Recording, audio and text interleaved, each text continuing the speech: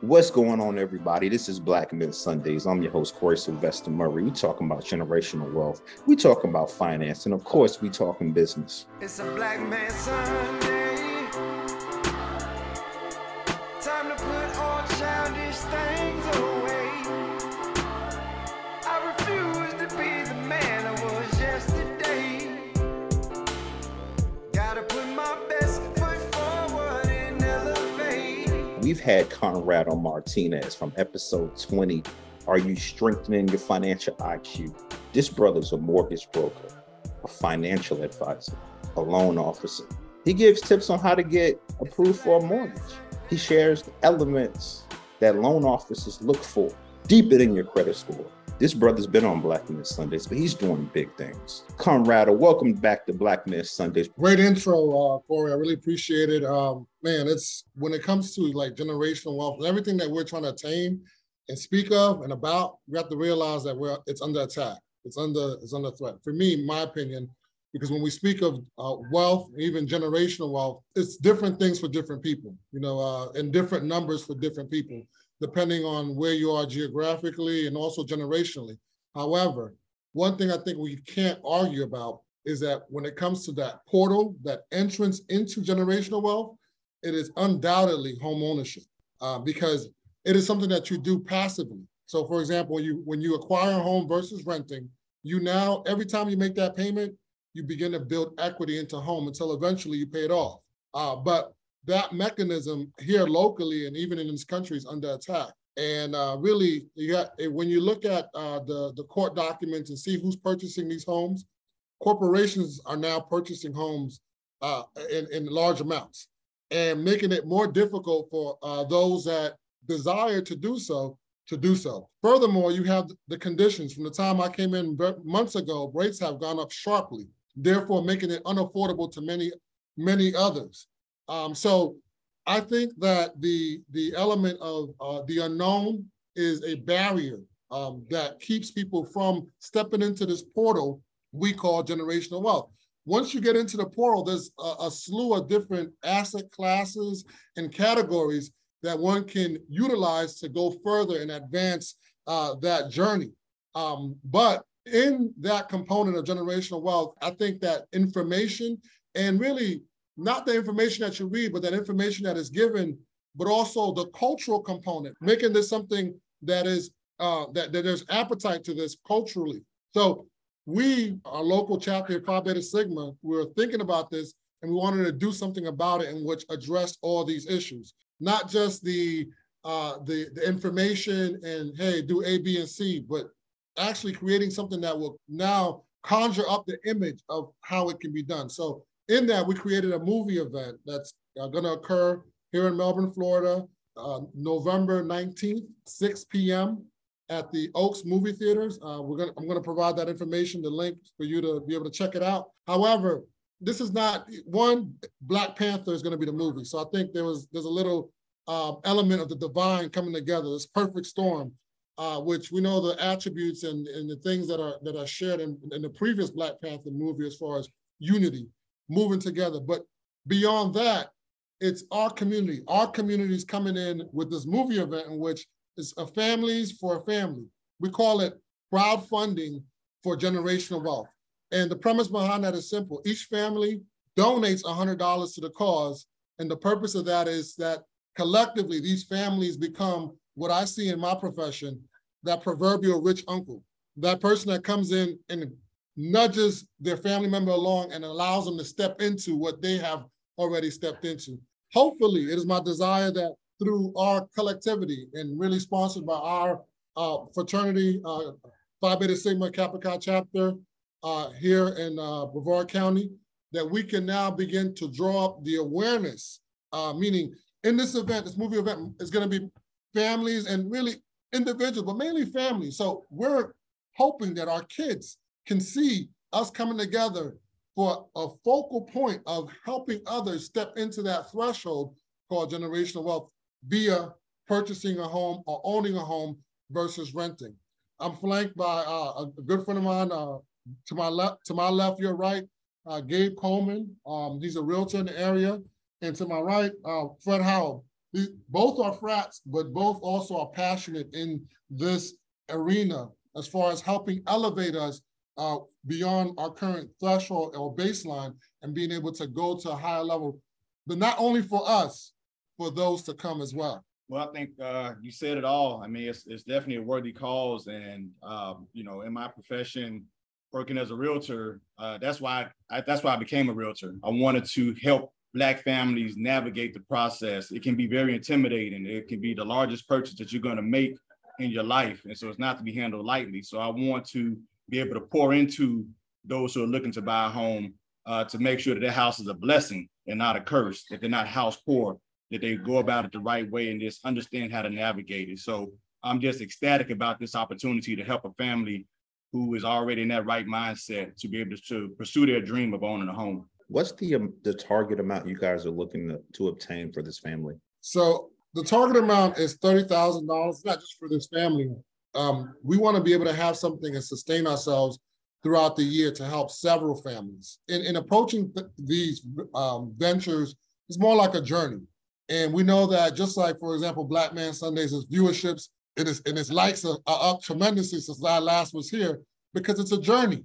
It is a process, and we also want to be able to make that journey available to other families. We believe that this is something we could do yearly, but it's not just limited to a particular movie. We can come up with different ideas down the road, but the purpose is to bring the community together. And what I found, Corey, and this is not answering your question, there are many of us, that all of us here, at least the guys I'm surrounded by, and I believe the ones that are there too, are professionals. And many times the ones that are looking for a hand up and the ones that can give the hand up, there's a disconnect within them. So it's not just the issue of funds per se, but it is being able to bring the community and really connect those, especially those that are trying to elevate, and from that be able to create a greater synergy or a greater light so that we can illuminate our community, specifically our community, our African-American community, because we know the gaps that exist there. This is Black Men Sundays. Generational wealth is one of our slogans when I say finance and business, generational wealth. As a financial advisor, as a loan officer, what made you kick this in gear in the first place? I have to tell the story of the couple that came to me. Last year was a very busy year in our business. Because of the conditions this year, it's cooled down considerably. But I found myself ecstatic because I was brought back to my grassroots, where I could actually be part of the journey of a client, in which before they're able to purchase a house, months before, we're talking and we're meeting and we're discussing. And I found myself with this couple that I've known for years, and they have 5 kids, and she was pregnant with a 6th. And so for me, it was that visual. I asked them, they were able to get to the point of their credit was straight. They were able to get to a point of strong employment. I said, hey, the next element that we're dealing with, this is after months of meeting, is our down payment. And how is that looking like, I asked. And they told me, well, we only have $500, like almost sheepishly, nervously, you know. And I told them, I said, look, an experienced captain that I've led many people to the destination of home ownership, I said, that's the last thing you worry about, believe it or not. I said, there's ways of funds coming in if you are determined. So they looked at me and I said, in my head, what can I do to help this couple? I asked them a key question. I said, are you willing to share your story? Now, husband and wife, they looked at each other almost like to try to get the answer from each other. And they both nodded yes. So in other words, are you willing to forego your pride and share your story so that the community can help you attain that goal? And I was sharing a story with another person many months later, and I was saying, can pride be an impediment to generational wealth? Well, in this case, obviously it can. And what I wanted to answer your question, Corey, what I wanted to highlight is that we're not here alone. Many people that in their path to success utilize others, those that are successful group-wise, for example, the Jewish people, the Indians that come in here, and many other nations that come and emigrate here to this country are able to draw and reap the rewards of the soil, the fertile economic and financial soil that's in this country, because they work together. So I wanted to kind of crystallize that, the dynamic of helping a family, the dynamic of addressing generational wealth, not just talking about it, but putting some hands to the plow. And also, I wanted to highlight us coming together, us that can give the $100, us that can support and help in a minor way. Because I have a good friend of mine named Terry Spain. He says, if all of us put our hand in, then whatever we're lifting is light. And I believe that. And that was the dynamic.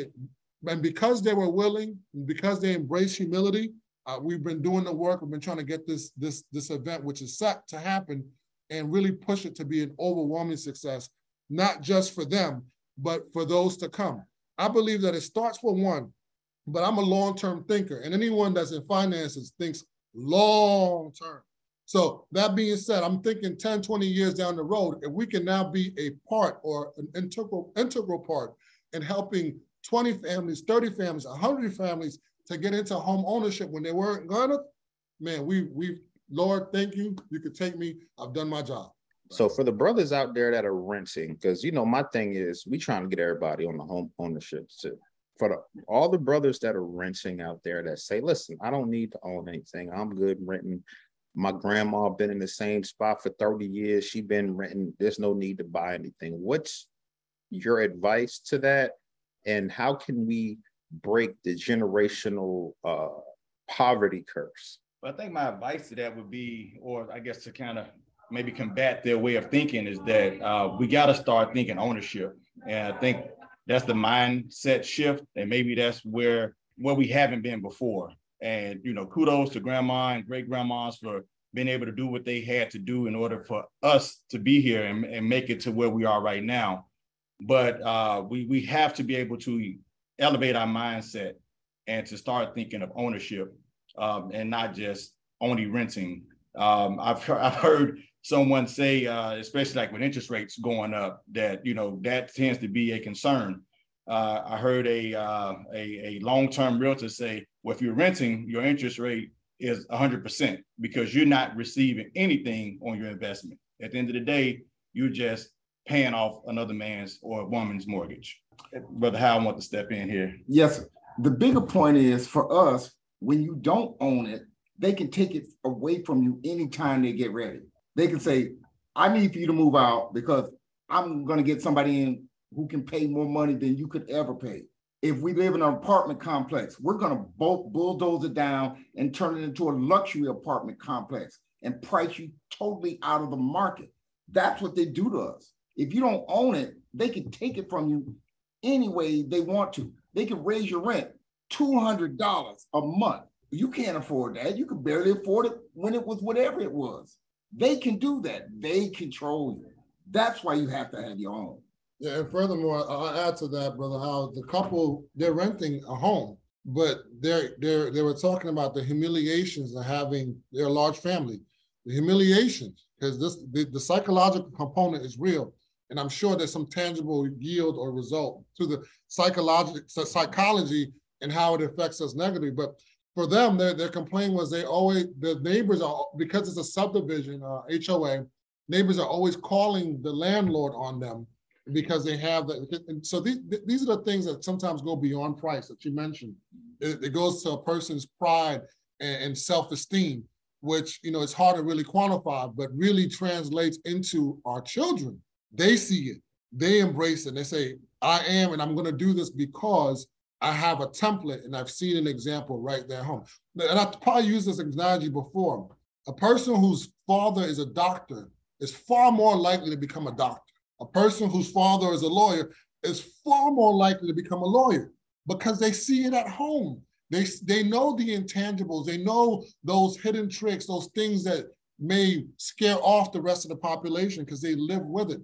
The same dynamic of home ownership, I think, is one that for us, as we speak of generational wealth, shortly I plan to really get into, this is a little segue, but I have to speak about it, Corey, and that is, I want to target our young men, our young Black men with information, this how to live for free. And the answer is rather simple. You buy your multi-unit, at least 3 or more, and qualify with the FHA and utilize the income of the multi-unit to subsidize your own living. Now, if someone told me that when I was 19, 20, there's no telling where I'll be right now. But just because it didn't happen to me does not mean I can not access the information and do the work to transfer this information to those to come. And that's the dynamic that we're the generational component of this. We want to make that tangible. We don't just want to make that lip service. We want to make sure that our kids see us and our grandkids see us doing this and moving in that vein to really instill something in them that will never leave. And that is what we're after in that, while we are dealing with the affluence of our area, because you're right. Brevard County is a county with money. And those that have had money have grown in money. Furthermore, we have all these engineering giants coming in here. We went from, for me, who sees these W-2s, barely seeing six figures to seeing six figures all the time. So there is that dynamic. So that being said, we want to capitalize and be a part of the growth, and that allows us to grow to roll us over. Why 30 stacks, man? 30 grand. Why 30 grand? Good question. You know, for me, there's a dynamic. We want to be able to help several families, and we want to give them something substantial. If we say, I'm gonna give you $1,000, that to me, that's not substantial. There are a lot of, in our industry, they call it DPAs, down payment assistance programs. And I like what they do, but in a way I'm torn and conflicted because they're cold. Many times, if you don't know how to navigate through them or you don't know the person that's in charge making the decisions, it can be discouraging in that process just for the sheer ignorance. 30 stacks will give us an opportunity to serve several families in this year. And furthermore, it's, to me, if I'm going to ask for the number, I'm going to ask for the real number, not shoot myself short. So I'm really going for the moon and stars and hoping that we reach somewhere in between.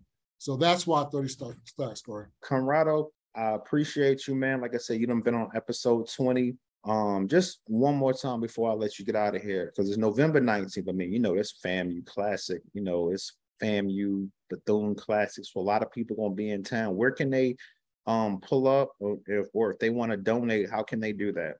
I'm hoping you'll provide the link. We have the link. Everything has been automated, and that's the power of technology, in which you're able to either register and or donate in one setting, in one platform.